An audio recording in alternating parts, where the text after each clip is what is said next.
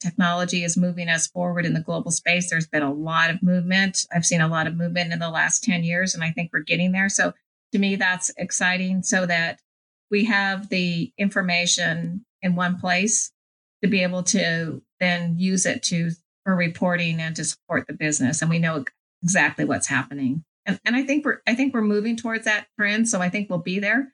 And that does bring in all the pieces of robotics and automation because things are in many different systems. So how we can pull them all together to have a good employee record for payroll. Welcome to the Payroll Podcast with your host, Nick Day. Find out what it takes to truly discover what it takes to elevate your career within payroll as we meet with the industry leaders who are shaping the industry for tomorrow. Hello and welcome back to the Payroll Podcast, the first payroll podcast of the new year, and I cannot quite believe it's 2020 already. I want to take this quick opportunity to thank every single one of you for listening, subscribing, and of course sharing this podcast. We've now surpassed over 23,000 downloads, which for a niche podcast about little old payroll, I think is truly fantastic. So thank you so much. If you are listening right now, then you have contributed to this success. And so from the absolute bottom of my heart, thank you to every single one of you for your support.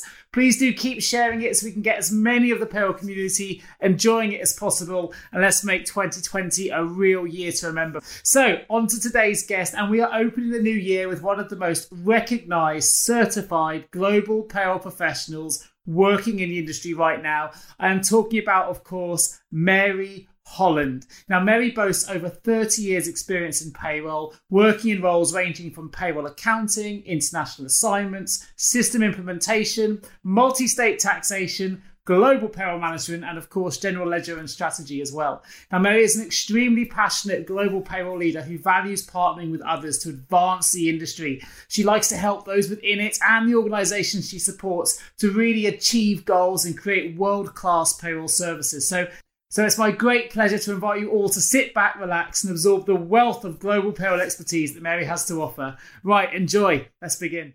So hello, Mary. Welcome to the Payroll Podcast. Now, for those who've just listened to the introduction, you'll already know that Mary is a true global payroll educator. She's a global payroll master. She's got specialities ranging across global payroll, including US payroll, equity and benefits, global mobility, global expenses, reporting, project management, implementation, and more. I could go on, but I'd rather jump straight into having a good old conversation with Mary, who I've met on many occasions. She's a real inspiration. I know she's inspired many of you that are listening to this podcast across the world with her knowledge, her expertise, and most importantly, her massive amounts of enthusiasm that she has for the payroll industry. And hopefully that's going to come through during the course of this podcast. So Mary, welcome. I'm going to jump straight in if I can.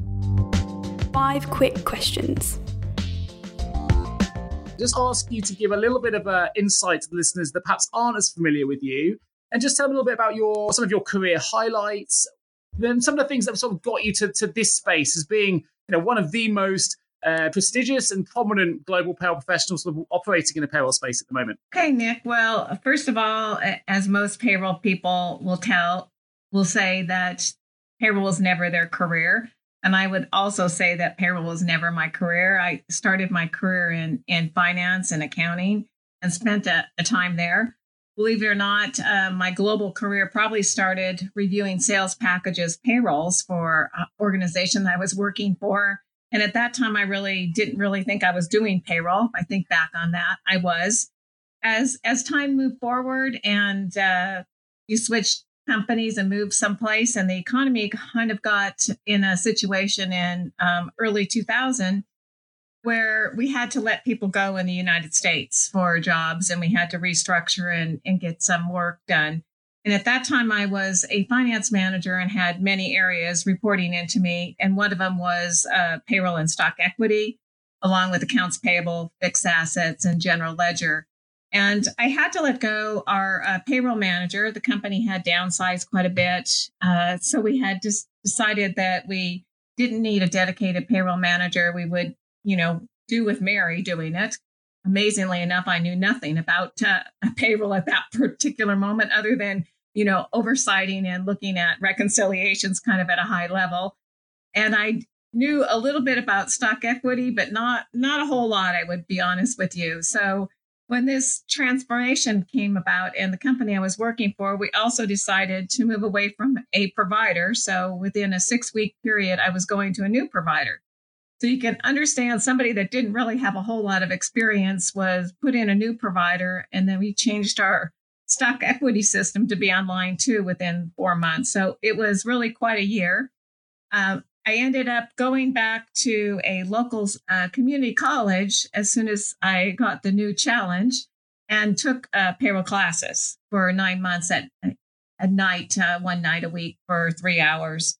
And during that kind of journey, I found out about the American Payroll Association, which I knew nothing about. I knew nothing about their material and knew nothing about their certification exam. So you can see how naive I was on payroll.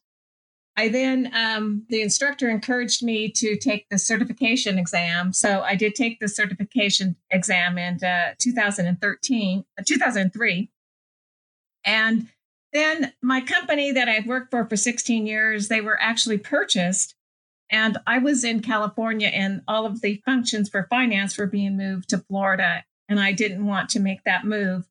So I was out looking for a new position, and colleagues and friends of mine encouraged me to move forward and just take a true payroll career position. So I ended up taking a true payroll career position and was a US and Canada payroll manager for a large graphics chip designer that sits in Silicon Valley. And during that kind of journey there that I worked for 10 years, we had rapid growth. And during that period of time, we also had rapid growth in global. So my first kind of footprint was helping with expats, along with my Canada and US experience. And then I had a senior VP that recognized that, first of all, he recognized I had a passion for payroll. And we had done some restructuring globally. So he had asked me to go on a global journey with him to evaluate all of our international offices that we had moved regionally and look at what was working, what wasn't working, looking at talent, and making decisions of what was actually happening.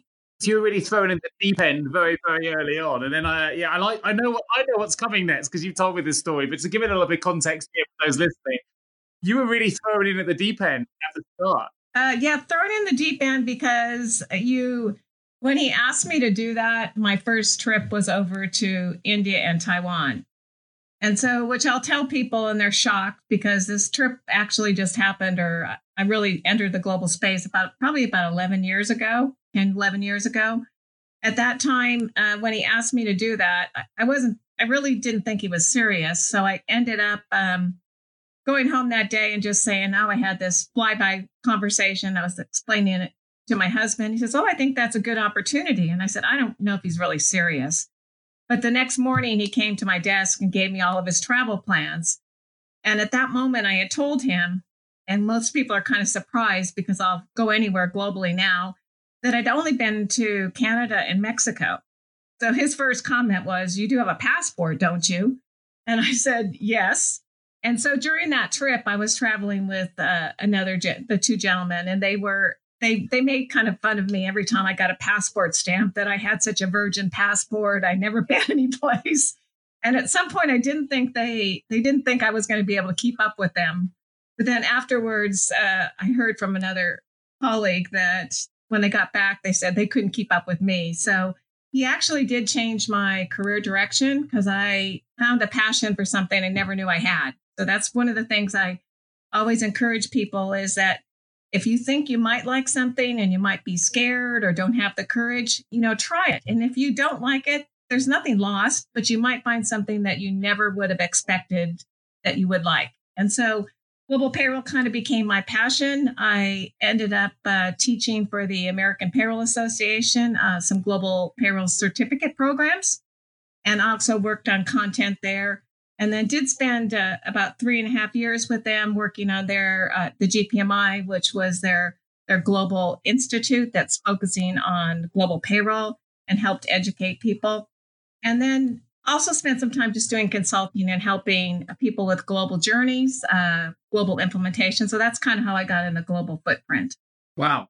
So it's your first experience then really was being flown over to India, a place you'd never been to before. And you'd obviously been out of the country, but only to Canada, right, before that. So it was a real cultural experience as well as anything else, and a real learning experience to be thrown in the deep end into global payroll. Since then, obviously, you as we're going to discover later, we know that you throw yourself into pretty much everything you do. You joined the local, as you call them, chapters in the US, payroll chapter, I think it was called, where you, again, worked your way through to having quite a pivotal role at the APA as well. So with all your experience, Mary, I know this is, we have recorded podcasts in the past as well, of course, when you were working close with the GPMI last year. How do you see the future of global payroll changing over the next 5 to 10 years? If you had a crystal ball right now, what would that be? What would that be showing you? Well, first of all, I think companies that don't think they're going global will end up becoming global because the world has gotten so much smaller. And as we start to look for market share, companies looking for market share, but also looking for talent. And that means talent is in employees that have some experience are in other places around the world. I'll give an example. One of the companies I worked for, we opened an office in Russia. And one of the reasons that we opened the office was because there was content designers that had such a great talent skill set that we could not find it in another location. So we moved to a location and opened a location for the talent. And I think we're going to see more and more of that. We're also going to see in the global payroll space, I think people are looking for strategic direction, how they manage cost, how they manage the risk that's involved today, what they're putting more demands on the technology they want. There's more demands on reporting. So I think all of those are part of what's happening. We've gone through a trend where there was a trend probably about 8 years ago where we tried to consolidate it to one vendor. And in some organizations that work globally, but in others it didn't work. And a lot of times it didn't work is because the complexity of the packages that you're providing to the employees, the employment regulations in some of these countries are really amazing, and the requirements. And so sometimes one size fits all doesn't work for your organization, what your footprint is. So I think we're looking at trying to analyze what's best for the vendor that can provide us the services that we need in the countries that we're working in, and then try to get reporting and consolidation on that to make sure that you have the pieces of timely payments to agencies and to employees, but making sure the compliance is strong so that you don't have any risk inside the company for branding and any of those pieces that are very, very important. I think that's something that organizations really have to think about is, in a minute you can use your brand if there's something that is out of compliance, because our friendly social media always posts that stuff out so quickly that does play an impact in your organization. So those are all kind of challenges. I think we also have still have a problem with talent, or global talent. I think we still have a lot of people out there. We have a lot of openings for global talent. We still don't have enough people to fill all of the needs for all of the organizations around the world. Well, I'm definitely say hallelujah to that, in the sense that there's a lot of companies out there really struggling to find good talent, but it does exist. But I think it can be a challenge to know where to find it. And I do think that obviously as a recruiter, I'm slightly biased here, right? Because we recruit payroll professionals across the globe. But as the industry changes, I think the nature of the skills that employers are looking for the future are starting to change. I mean, you just talked a lot about. I love the way you said a lot of the global payrolls are amazing. I read that as being, you mean totally complex and really difficult. But I think you talked a lot about reporting, and back to the matter is the new tech that we're seeing now. It's less, as you mentioned at the start, a full suite solution. We're seeing a lot more best-in-class packages coming up, which really, specialize in one particular area of payroll. And as a result of those best-in-class packages and SaaS systems we're seeing, there's a lot more analytics and reporting available for payroll people. And if they're using that and leveraging that in the right way, they can really use that data to drive more strategic decisions, which again kind of brings us back to what you mentioned at the start, really, which is, payrollers are seeking and trying to improve their strategic awareness and their strategic abilities to influence change. And I think reporting is absolutely paramount to making that change happen. And if systems are giving us more reporting and more analytics that we can analyze, then we're going to see that being a much more fundamental part of the future payroll professional as we go forward. So totally agree with everything you've said. I think you've hit the nail on the head with where the future's headed. We're definitely going more global. And as you say, businesses that aren't global now more than likely will be in the future. And it's definitely getting more complex. But I think the talent is there, but I think we need to, a lot of the talent that people that may not have those skills yet certainly have the capabilities to have them in the future, but we need to start evolving those skills. And I think we're going to see a real evolution in the payroll professional, and the skills that people look for in the future are definitely going to change to what we're probably looking for at the moment. Are you seeing some of that as well? What kind of skills are you seeing evolving the fastest at the moment in the industry, Mary? I think there's, for the global payroll, I think it's a different skill set than the traditional in-country skill set where you're working on the compliance or the rules for a particular country or a particular state in the U.S. So for the global skill sets that helping to have the organization drive the strategic goals that they want, the reporting, the making sure it's structured professionally is really some of the soft skills. And when I talk about soft skills, it's really some of the items like listening, collaboration, being culturally aware. Since we're working in a global environment, we have culture plays a huge piece of that, and making sure that we understand the impact of culture and really the partnerships of working inside the organization with your stakeholders that are involved in the process, and then the vendors that you're using outside of your company, the vendors that you're using to support different things that you need support on. It could be payroll processing, it could be your expat employees, all of that tracking on that. It could even be some pieces of compliance and some registrations that need to be done, and that work's being done outside.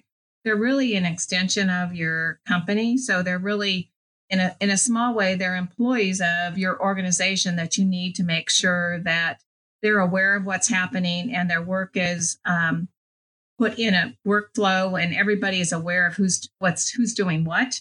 And the relationship between the vendor and the company is very important. And we see a lot of companies outsourcing, and they'll outsource the work, but then there's no communication between the company and the outsourcer. And there's such gaps, and the simple gaps can be resolved if we just had some communication and some collaboration and supporting the common goals for what you're trying to achieve. And so those are things that I think are very important. And those are skill sets that project management's another one of those. There's some skill sets that are a little bit different than the just in-country or in U.S. type of payroll person that may be processing payroll. So that kind of leaves us open to kind of, you don't necessarily have to have, when you look at global payroll, you don't necessarily need to be an expert in every country. That's never going to be possible. But you need to have, the basic core pieces of payroll that, there's taxes that are taken out, that there's deductions and what type of earnings are there. But then having resources that are going to help you with some of the things that you're unsure about in compliance, but building a structure and model that works for your organization. Because I feel like right now our organizations, and especially payroll, are on a journey. So payroll is now moving its way to being a key organization in your company. And by doing that, organizations are recognizing payroll has valuable information about the cost of hiring an employee, what the taxes are, where is the best location to put employees that's low cost if you have the ability to move to low cost arrangements. So all of those are kind of changing the mindset and a journey of what is payroll. It's no longer just getting somebody paid. We are actually a valuable organization inside a company. Yeah, I think you're absolutely right. A lot of this comes down to mindset change. And I think you're right in terms of the skills, the softer skills I think we need to look at as well. I think there's potentially some gaps that we see in the payroll marketplace. Leadership being one. I think there are some really strong leaders, but I think as an industry trend, there could be that there's a gap, I think, in some really strong leadership training that could be delivered to those that find themselves suddenly going from a domestic payroll into a big global operation, either through merger or acquisition. Suddenly they find themselves with multiple heads in multiple countries, and often the payroll manager there is suddenly expected to be able to manage multiple, different cultures, different people in different time zones, without really having the training or the experience to be able to handle that. And it's thrust upon payroll people with very little warning sometimes. And payroll people, fortunately, have always been really adaptable at handling change in very short spaces of time, right? As compliance changes so quickly, the HMRC changes things so quickly in the UK, and they're very adaptable in terms of you have to be a senior person in payroll, you need to be adaptable. But I think some of those soft skills can be difficult to obtain when the demands put upon you are changing so fast. So I think you've identified some really strong elements there that I think that we need to think about in payroll. And a lot of it does come with mindset and organisation and planning for the future in the right way. I know that, I don't know if you know this, Mary, but 56% of HR and global payroll leaders said that they felt organisational design and change management is going to be a real top priority for them in 2020. And that kind of ties into what you've just mentioned. So as a global payroll leader yourself, what challenges do you see, and how can leaders take on these challenges in relation to organizational design and change management? Well, first of all, I would agree with you. There's a lot of organization changes coming out. I think the challenge that we have is sometimes that change or the communication of the change isn't coming from top down, so that the people that are part of the change don't understand why the organization's making that change. So really, they're looking at, why are you making me do this today? Or why are we making this change or moving to vendor A to vendor B, but don't understand why the organization is making that particular move. And so it's important to have that communicated, making sure the leaders in the organization are communicating that back to the groups that are impacted, making sure the groups that are impacted have times to ask questions, understanding what's happening. We're communicating the change. We're letting them know what the impact is for them. And really, in that kind of change piece, we also have to look at really what's going on in the organization, because some organizations have had so much change. So every year they have a new change that's impacting the employees in the organization. And so the employees might be so fatigued from all this change that they don't take the change seriously. So that's something that needs to be considered. If you have so much change that's happening, or you say you're going to have a change and it doesn't happen. You start when you do all the work, and then 9 months later, they pull it back and say, sorry, we cut the budget. We're not going to make this change. We're going to go back to the old process. So people feel like, maybe, why do I have to pay attention to this change? Is it really going to happen? So really taking a pulse of what's happening in your organization. What is the cultural experience of what does it impact the different regions around your world? Thinking about that cultural communication, how you communicate that. What's the impact of that? Because sometimes with change, the first fear that comes about is my job is going to be replaced. And that is not necessarily ever the reason for the change. The change is really to streamline the organization so that people understand what my new role is. I may be doing something slightly different, but really it's not to continue to eliminate people and function. So that sometimes is a big impact for organizations. And really having the leaders really understand and they're aligned to what the direction is, so that you can, as a project leader or projects that I've led, the ones that have worked very, very well is if we had a strong leader that was helping with the governance and communicating that message down to the groups and was aware of what's happening, having regular quarterly meetings or weekly meetings, depending on how big the project is, with the senior people to communicate, give them information of what's happening, having them aware if there's a resource problem. Or it could be simply as that we need some additional IT support in these items. Where projects start to fail is really that at the local level, when we look globally, is at the local level, nobody's really communicated to them, and they say, here, you need to do this now.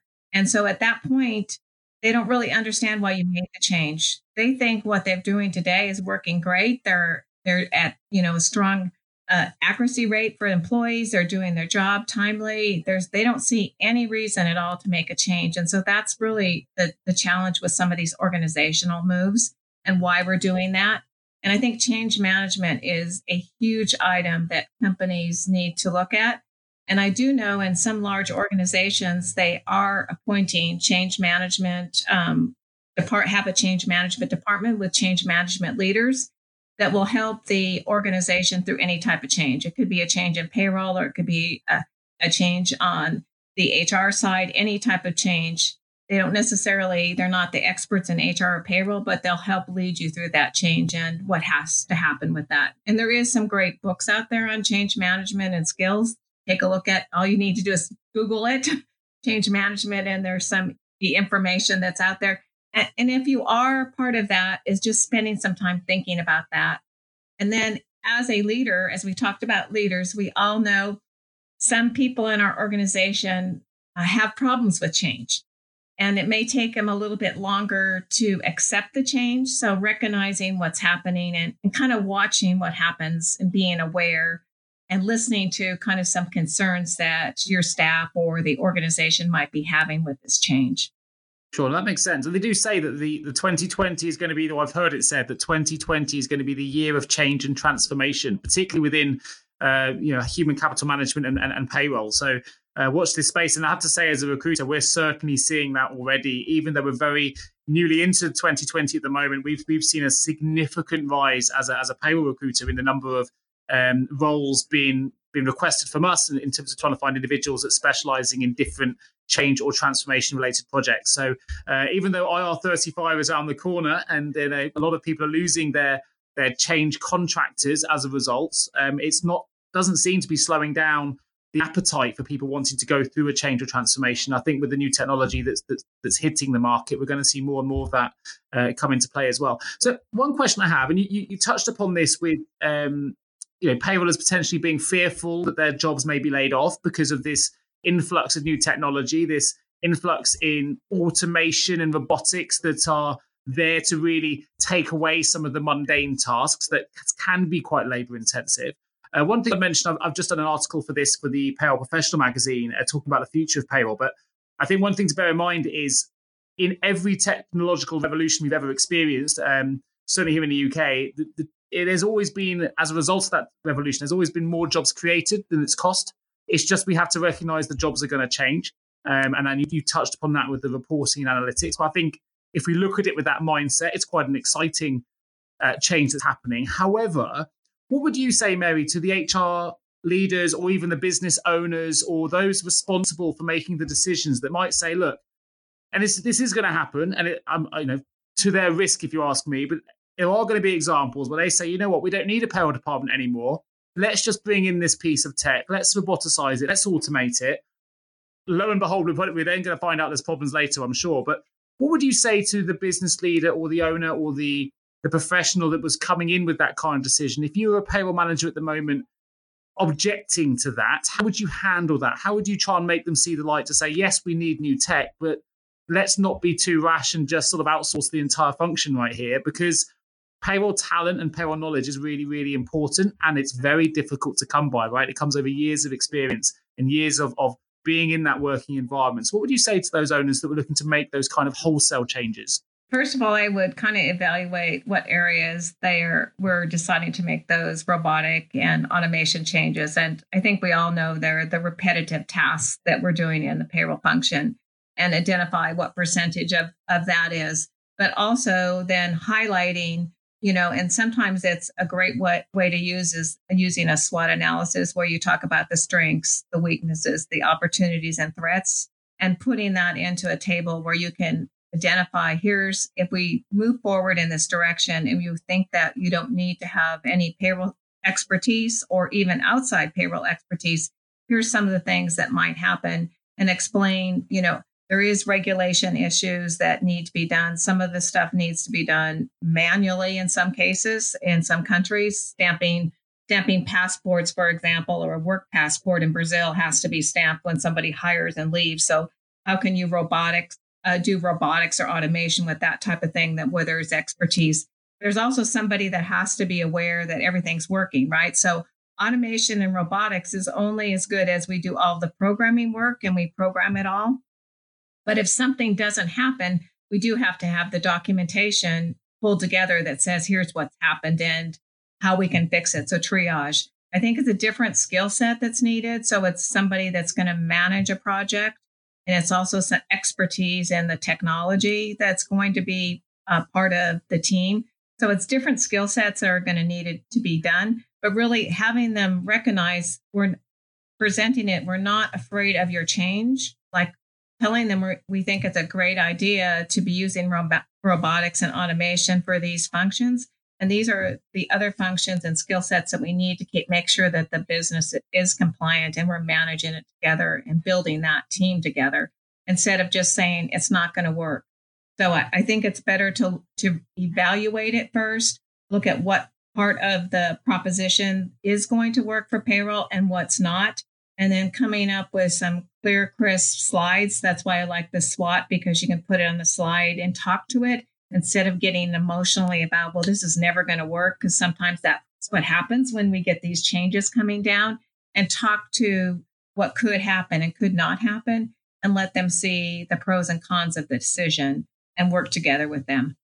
Fantastic. What a brilliant response. I think that's you've given a really good toolkit there for people to listen to and sort of take further to know how to address that if they indeed come across an individual that does want to make those wholesale changes. So thanks for that, Mary. It's excellent. So listen, in just a moment, we're going to find out a little bit more about you, find out things that make you tick, Mary. Before we do, I want to quickly ask you, what are you most excited about in the payroll industry at the moment? What's really grabbing your attention and giving you that motivation to go, well, I can't wait to see where this leads in payroll at the moment? Well, you know what I think is really exciting, or what has happened in the last 5 years, is we have so many new vendors and products that are out there that give us a different perspective to how to handle our issues today in payroll. So there's a lot more vendors and products that are available to us as payroll leaders. I also think that the organization or the companies and vendors out there are listening to global payroll professionals and payroll professionals and what will work and not work. So I think the technology is exciting. The ability to have better services and support's exciting. I also think just the world is getting smaller, and what we can do to all connect and build a kind of a good model that works for organizations, that we continue to support them. So I think it's really exciting to have more opportunity or more vendors out there and more products and services available, and that they're definitely recognizing there is a difference between in-country providers versus a global provider, and looking at what needs to be there, how we build out integration using the robotics and all of those functions. So we're on an exciting, I think we're on an exciting trend where we're reimagining global payroll. We're reimagining what the world's going to look like by using new technology and new vendor services. And we're seeing that with the number of vendors that have entered into the global space in the past 5 years. I don't think there's ever been a more exciting time to be in payroll, as long as you're willing to embrace what's happening. I think it's, I've been in payroll recruitment now for nearly 20 years, and I think this is the most exciting time it's ever been. So totally agree. I love seeing what new products are coming out. I love seeing the initiatives, the thinking behind them, the new solutions and what they can do and what they can provide and how they're going to change the way that we work. I think it's, if I was working in payroll now and not quite sure where the industry would lead, I'd be excited by the future. I think it's going to be an exciting time. But listen, in just a moment, we're going to find out a little bit more about some of the skills that we think Mary thinks payroll professionals will need in the future in order to be successful. And we're going to get 5 items of advice that Mary would suggest all payroll leaders take on board in the year 2020 in order to be successful. So stay tuned for that. But before we get there, we're going to find out a little bit more about you, Mary. This is just a quick advert to let you know that if you haven't heard the latest payroll song that's doing the rounds and was played recently at the CIPP conference, then you don't want to miss it. It's called My Payroll Career. It's available now on iTunes and Amazon Play, YouTube and other sources as well. If you love payroll like we do, then go check it out. Payroll is changing and the landscape is looking bright. We look to new technologies to show us the light. Chatbots, AI and robotic process automations, introducing blockchain and other innovations. The fact remains that payroll is essential and critical. Should have governance at a level that is ministerial. Titles changing to become more payroll analytical. Brexit will bring changes too, but hey, let's not get political. See, I love payroll and payroll loves me. I don't mind liaising. That was My Payroll Career, available now on iTunes, Amazon Play, YouTube and more. So check it out. Right, back to the podcast. Time to find out more about you. So question 1, how do you relax in your downtime? And it can't be payroll. I know you probably do payroll in your sleep. So if it wasn't payroll, what do you do in your downtime? How do I relax in my downtime? I do go for like a 3.5 mile walk every day with my husband. I like to go wine tasting. So probably no surprise for somebody that's sitting in California. So I do like that. I like being out in the outdoors, go to the beach. And then sometimes just watching what I call a movie that has no kind of, might be a romantic movie or something that's happy. It just takes you away from what I sometimes call a book or a movie that really doesn't have any education piece to it, but it just takes you away. And then, of course, spending time with my family and friends. So those are kind of a snapshot to get away from the world of work. You need to plan for that. Favorite movie or favorite book that you can recommend? If perhaps we haven't watched it or read it here before.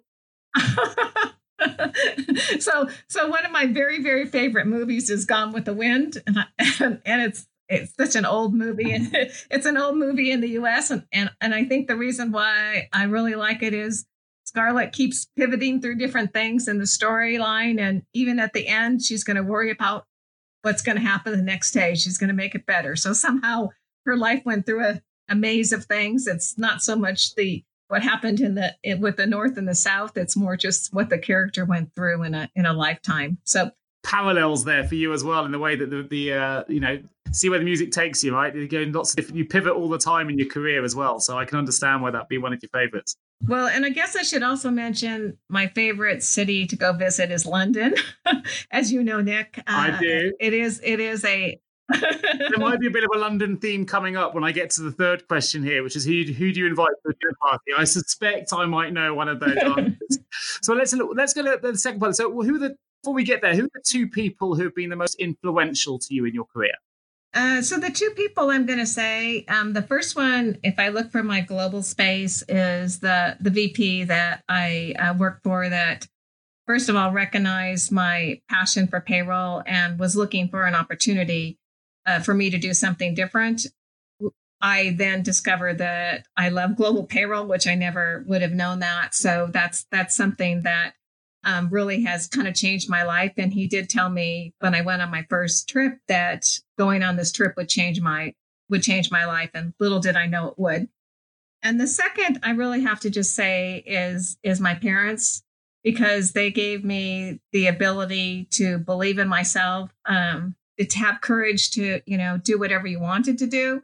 And then no matter what, they were always there for you. So I think they play a part in who I am and kind of my personality or how I attack things or look at items really come back from just how I was raised as a child. Love that. Well, hats off to Mary's parents. You've been an inspiration. Listen, I went to the APA for the first time last year. And I'm telling you, I promise every one of you listeners that listen to this podcast right now, I cannot tell you how many people independently, Mary was never even in earshot when this happened, would come up to me and say, oh my God, Mary Holland, she's been an absolute inspiration to me in my career. And that happened so many times. So hats off to your parents if they've been, they set you on that path, Mary, because I know you've had a huge influence and you're a huge motivation to so many people in the global payroll space. So no, fantastic. Love that. So listen, let's jump into the London piece, because I know this already, but I'd like to hear it from yourself. So if you could invite 3 people to a dinner party, who would they be and why? And you're welcome to include the story of your sleepover in a certain queue for a certain event if you wish to.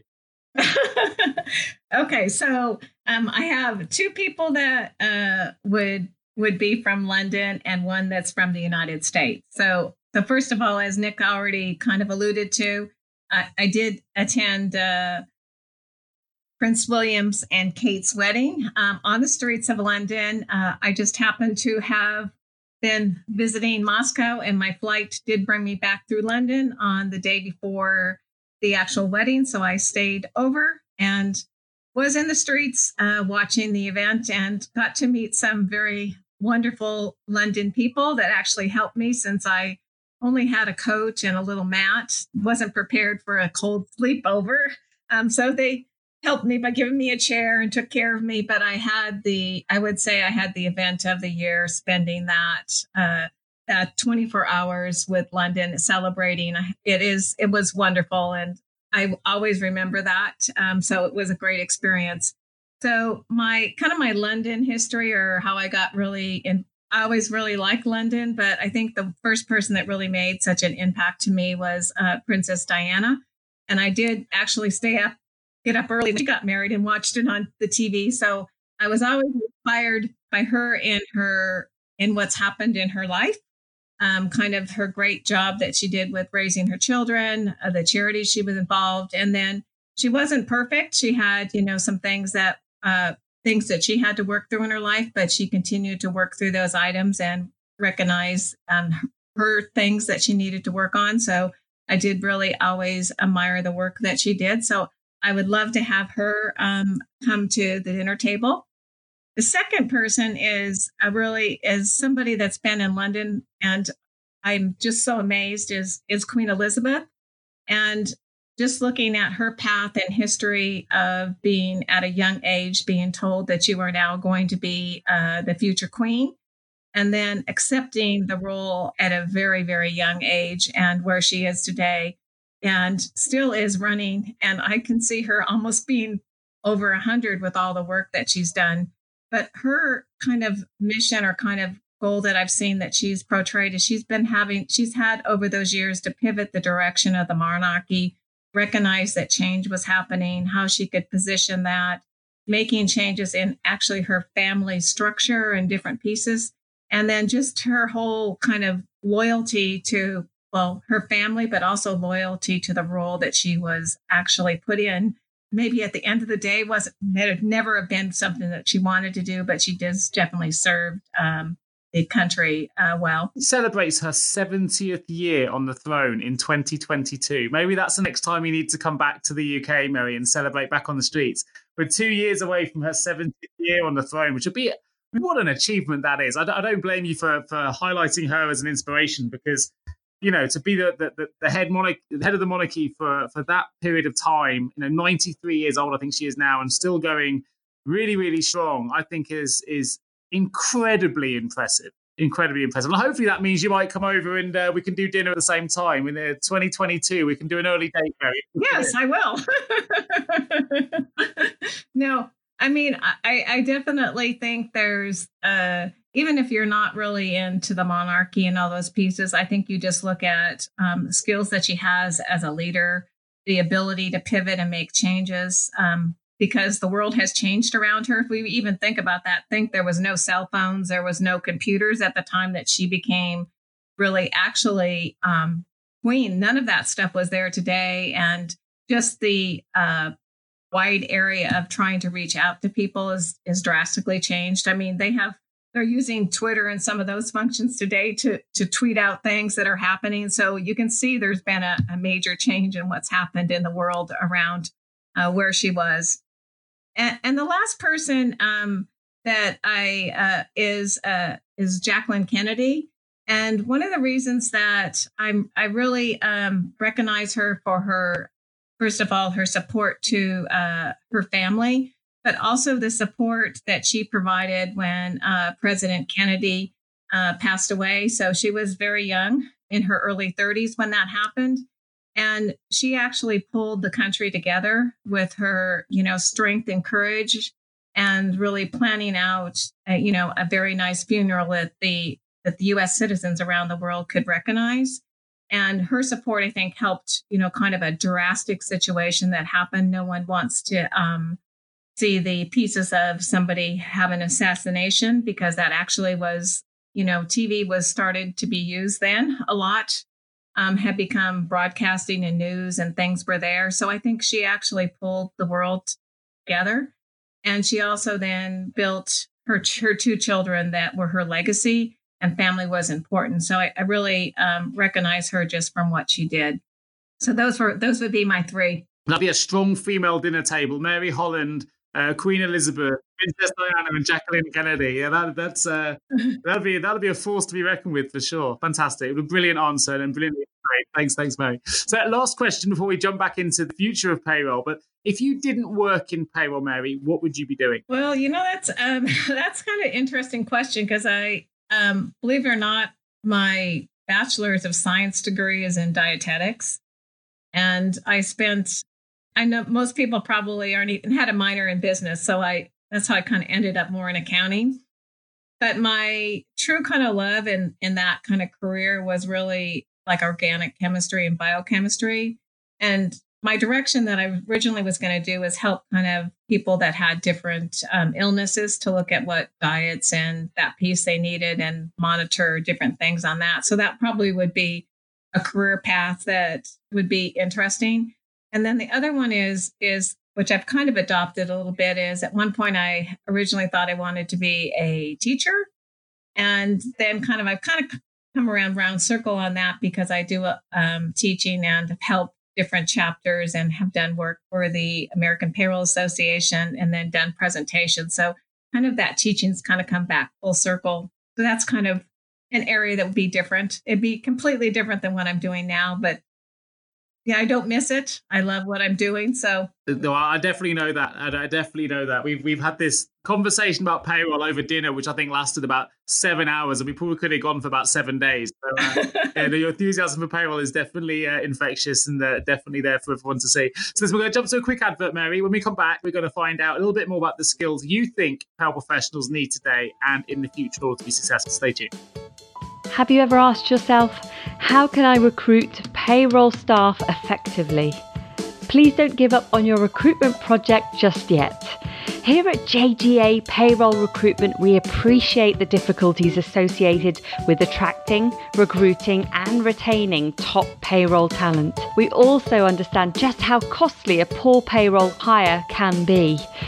JGA Recruitment are a niche payroll recruitment agency who will partner with you to resource payroll candidates who will improve both the accuracy and efficiency of your payroll department. Contact us today on 01727 800 377 or visit jgarecruitment.com to find out more.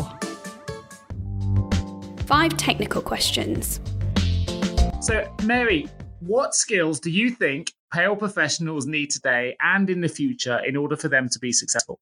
So the first one is I think we have to have adaptability. So we have to be adaptable to all of the things that are happening. First of all, there's changes in tax agencies and regulations that we have to be adaptable, but adaptable to what's happening inside our company. We may have a new system that's happening, really looking at what's happening in our organization and try to be adaptable to what's happening, which then kind of rolls into the change management, really looking at how do you as a person handle change? Are you somebody that can readily accept the change, or are you somebody that's a little bit slower? And then as a leader, how am I going to lead and think about leading my teams through change management and what's needed to be successful when a change does occur, because we are living in a changing world, and it's as simple as a changing new technology, or it could even be using a new browser or what's coming up. How do we use technology? Are we moving to using mobile devices to communicate with employees? That's a change that could happen very easily in an organization. And if you look at the simple things that the iPhone and the Apple Watch, all of those are now small devices that really are a computer instead of having a laptop in front of you. So I think we're going to have more change with that and how adaptable we are to using that to communicate in payroll. And then really, what is your drive and enthusiasm for the organization that you're supporting and your passion for payroll? Do you have a passion? And do you like what you're doing? And when I look at that is like, evaluate in your job, do you really like what you're doing? And if it's not really something that you like, maybe you move to a different function in payroll. Payroll is such a wide area where you can move to. You can be work directly for a vendor and be selling the product. You can be a payroll recruiter like Nick, right? So he's helping find people to get new careers and move forward. You're still working in the payroll industry. Do you want to just work and do payroll reconciliations or be the IT expert or somebody in robotics? Find the area that you really like and evaluate, does that bring you the passion and the enthusiasm that you want? It may not happen overnight. You may need to take some classes. You may need to take some reading. but you might have to also make that first step to talk to who you're working for and share with them that this is the direction that I want to move in. You may even want to move over to HR or even move over just to GL. What is that path to get me there, and looking for that? Sure. And thanks for the plug there, Mary. On the recruitment side, I've recruited payroll managers before to be consultants there. There's a very, a couple, Sarita, I don't know if she listens to Sarita Dart. She's a consultant that I worked with for a couple of years, who used to be the payroll manager at Mencap. And now she's gone on to have a successful career in recruitment before she just missed payroll and went back into the payroll. And she's now still working as a successful payroll manager. And I think, we're always recruiting. The payroll market's always going to need good talent, right? And I think you've hit the nail on the head. There are so many options out there now. You don't just have to do payroll administration or payroll management if that's not what you want to do. There are many, many options, many, many facets to payroll, and many things that tie into payroll, whether it's recruitment, software sales, technology, which we've touched upon, change management, all the areas you've mentioned. And there are so many connections with payroll now that really the opportunities out there are endless. So I think you're absolutely right. But thanks for the plug. We are recruiting right now. So if you're a payroll person listening and you think, you know what, I could do what Nick does, give me a call. Well, no, I mean, and the advantage, if you're interested in that, is that the space, and you can help find that perfect candidate for the client that is looking for somebody. So you're talking the same language, so that is a skill set that is beneficial if you wanted to go in that direction. And then we talked about the soft skills, or sometimes I call them essential skills. And really those come back to the communication, the collaboration, having customer service, recognizing that you need to support the team, how we provide those leadership skills, how we provide culture and diversity, making people aware of those type of skills that are essential. Project management is another one of those skills that people sometimes they're essential in every part of payroll today, so that the projects or the team or the alliance of the job functions can be put together. And then the last one that sometimes scares people is technology, especially when we have already talked or hit on this, is robotics and automation and integration and all the pieces. And is it right for me? Kind of putting all those pieces together. It's like, we can't be afraid of technology. If we look at it, technology has moved us forward. A technology change is happening every day. But what is it going to do for payroll? And then I kind of just want people, or payroll professionals or global professionals, to think about, just read an article on really what can be done with robotics and what can be done with some of the automation. And it's not scary. We're not having a little robot take over your job and you're not going to be in your desk or be wherever you're working. It's really just technology that's going to help what we need. And it does position the company to get information and streamline what needs to be done in an organization. But it changes the roles of what you need in payroll. So it does make payroll different than it was, 20 years ago, which that to me is exciting. And we talk about change. I think it's always good to change. It's always good to learn. And as we mentioned, Queen Elizabeth's age, I always feel like you're never too old to learn, and you can always learn something. So it does help. It does change the payroll dynamics, but it also makes us a key player in the organization too. Well, with that in mind, Mo, you've got to the top of what I would argue, you've got to the top of the global payroll profession and some of the things that you've done and some of the achievements that you've got behind you. What resources have you used to help you stay both current and ahead of the curve, really? Well, what are the kind of resources you often relied upon to make sure you're able to stay on trend in relation to the latest payroll strategies, compliance, or even some of the softer skills you talked about, to make sure that you're always on top of what's happening in the world of leadership, for example? What are the resources that perhaps if you're listening to this podcast now and people aren't quite sure where to go, that you might be able to recommend?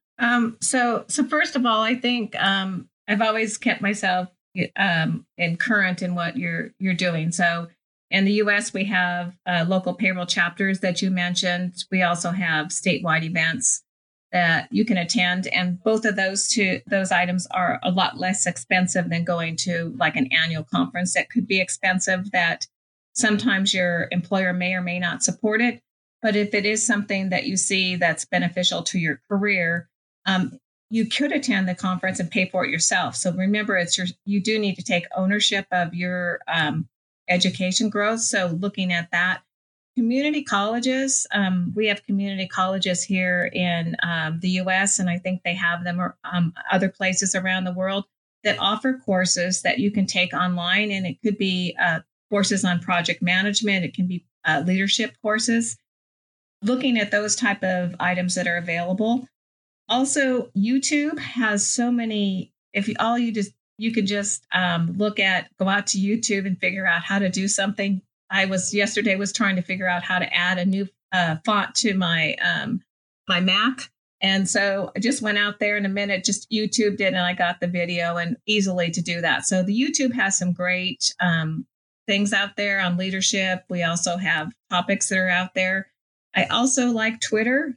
And so I'll tell people that we don't have to be tweeting, just join the Twitter feeds for different organizations, vendors, different associations, because they're tweeting out some good content where they're going to give you an article and something to think about, might talk about culture, might talk about diversity. So getting yourself exposed to different items, and then looking at kind of where do you want to be and what skill sets I might need some help on.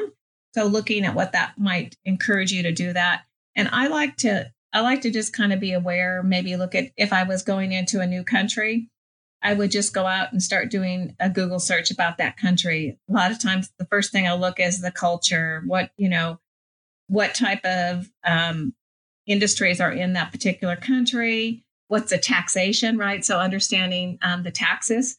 Sometimes I even like to look at fun things like how many holidays they have off and their work hours. If we look at my friends in France, they have a reduced work hour week for us. So just using that and kind of trying to look at never stop learning.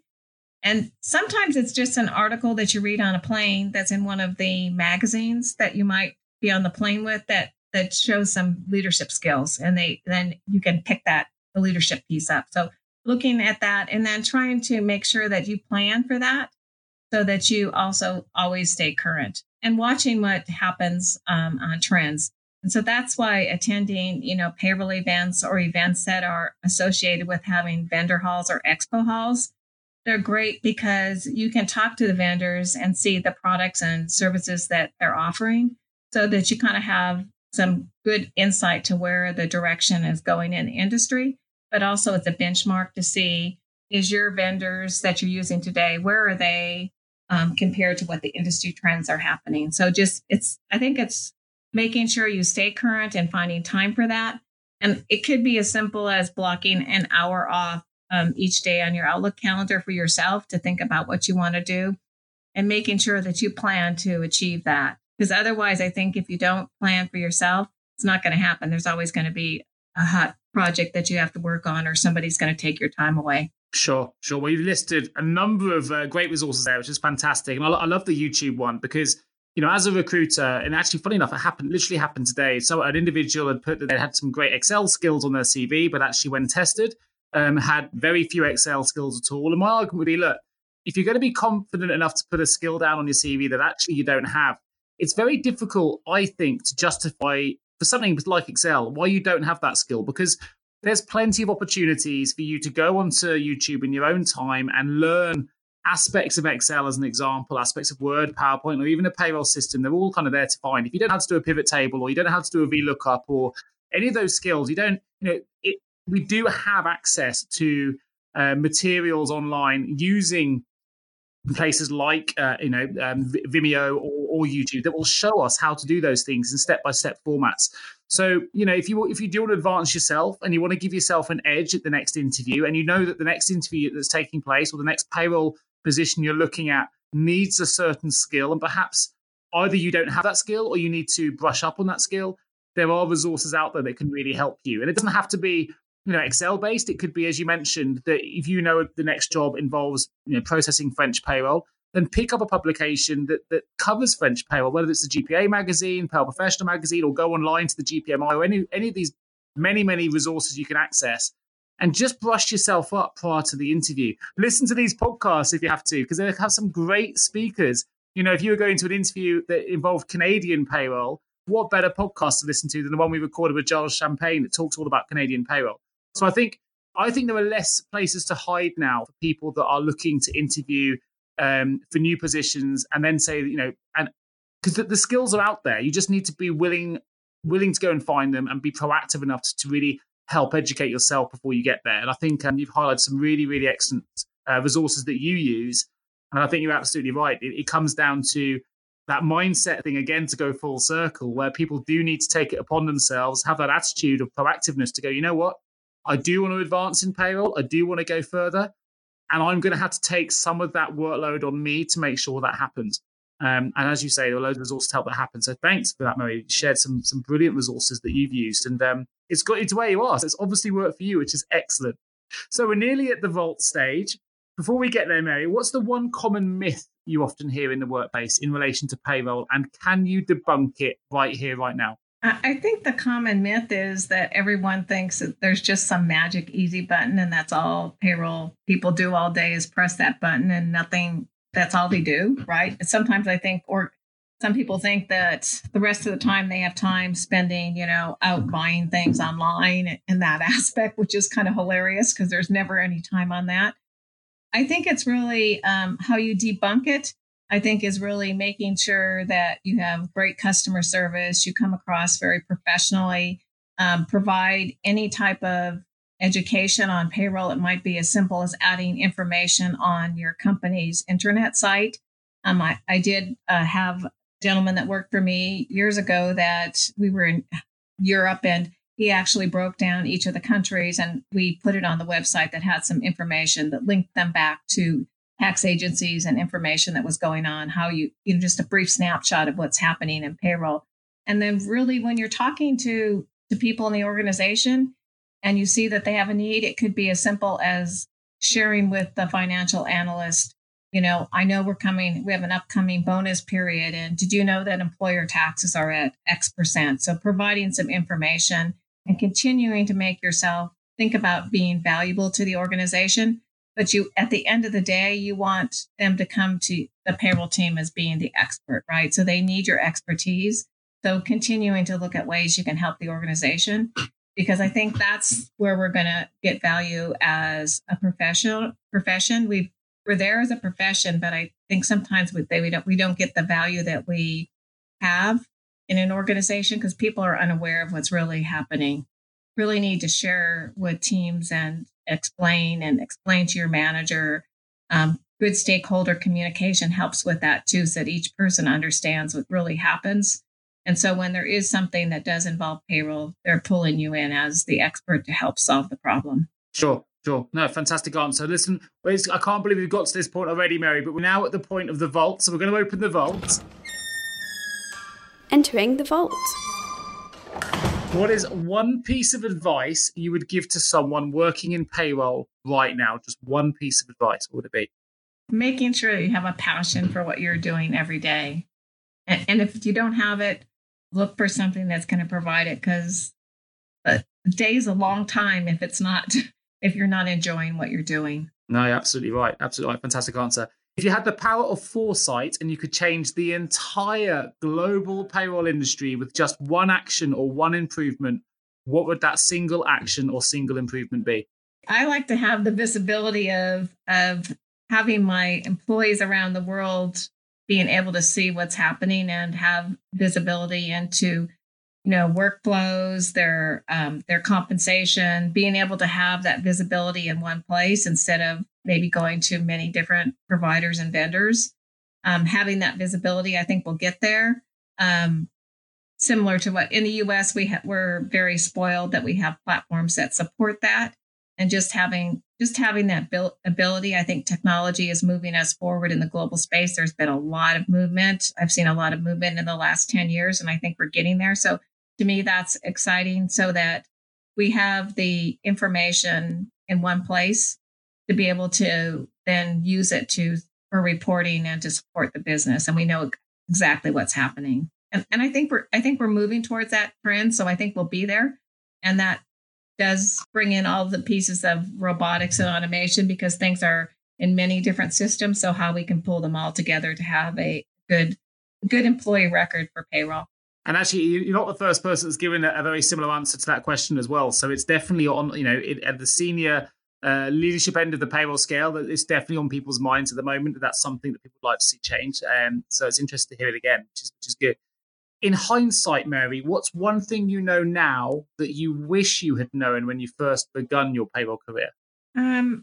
I think globally, I think one of the things that helped me to be aware, and I probably would have known that unless I was able to take, trips to have site visits, is the impact of culture and the impact of culture in the regions and how they communicate, and if they're hierarchical organization or country, what that looks like for the communication.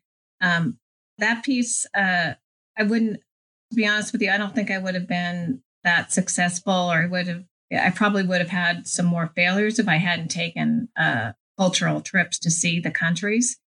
And then it's as simple as just observing how they operate and being aware. And I think that means just listening and looking and watching. Those help you kind of build things. And then from many of those pieces, then I would go back and, Google that particular country's culture, and the pieces all kind of play together. So now if I'm going someplace new, I'll go out that I've never been. I'll go out and Google it so I kind of understand what the culture's like.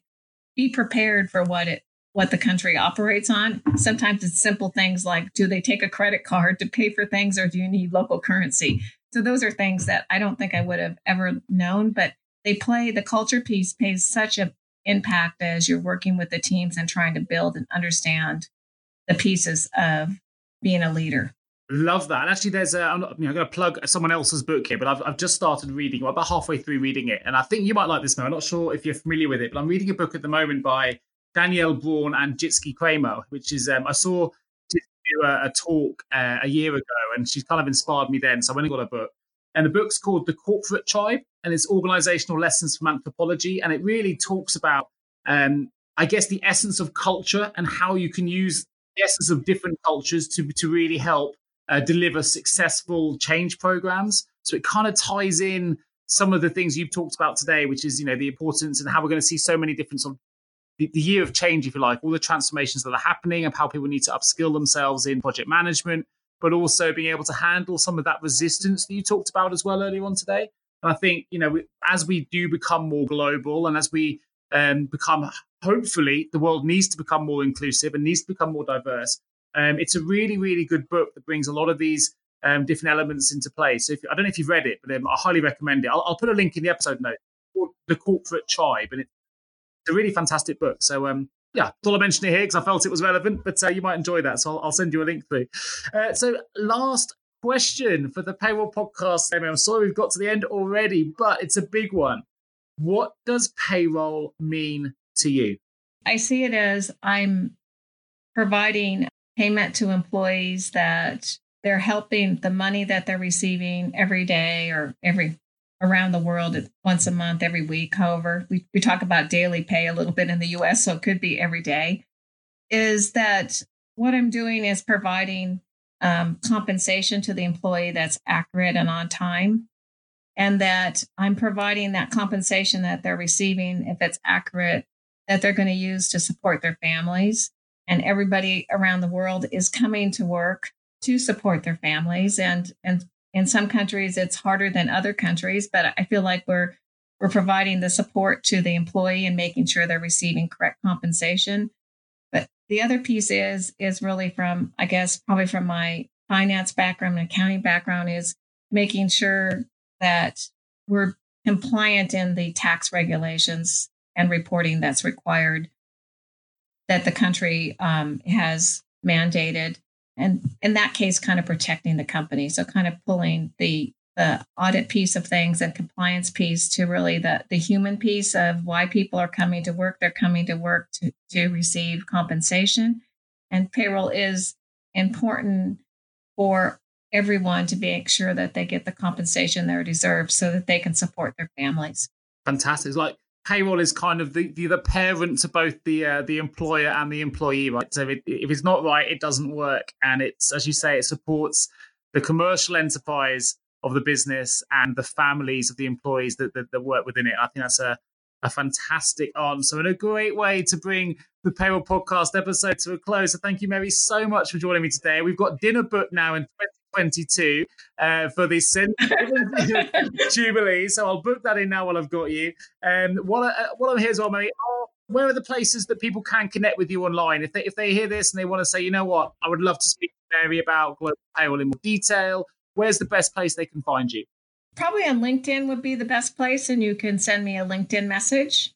And then my email is out there on LinkedIn. So that's probably the best place to connect. And we didn't mention LinkedIn, but of course that's another one of a great resource to be out there on LinkedIn. And there's classes that you can take through LinkedIn. So another great resource. Absolutely right. And I'll make sure there's a link to your direct LinkedIn page as well in the episode notes. If you want to connect with Mary, have a look at the episode notes to this podcast episode, and you can go straight to the link to catch up with her directly. So that kind of just leads me to say it is, of course, new year, new opportunity. So whatever 2020 brings, if it is indeed the year of transformation for your business, or if you just need to recruit a payroll professional in whatever guise that might be, whether it's payroll analytics, payroll administration, payroll sales, payroll transformation, I can help. So do give me a call. My number's 01727 800 377, or you can email me at nick@jgarecruitment.com.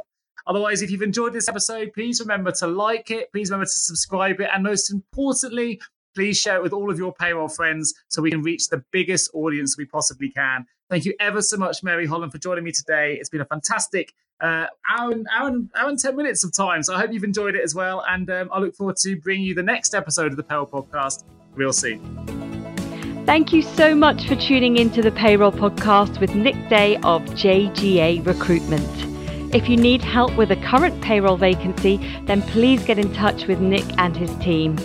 All contact details can be found in the episode notes. In the meantime, to make sure you never miss a future episode, please subscribe to the show through any of your favorite podcast channels. Till next time.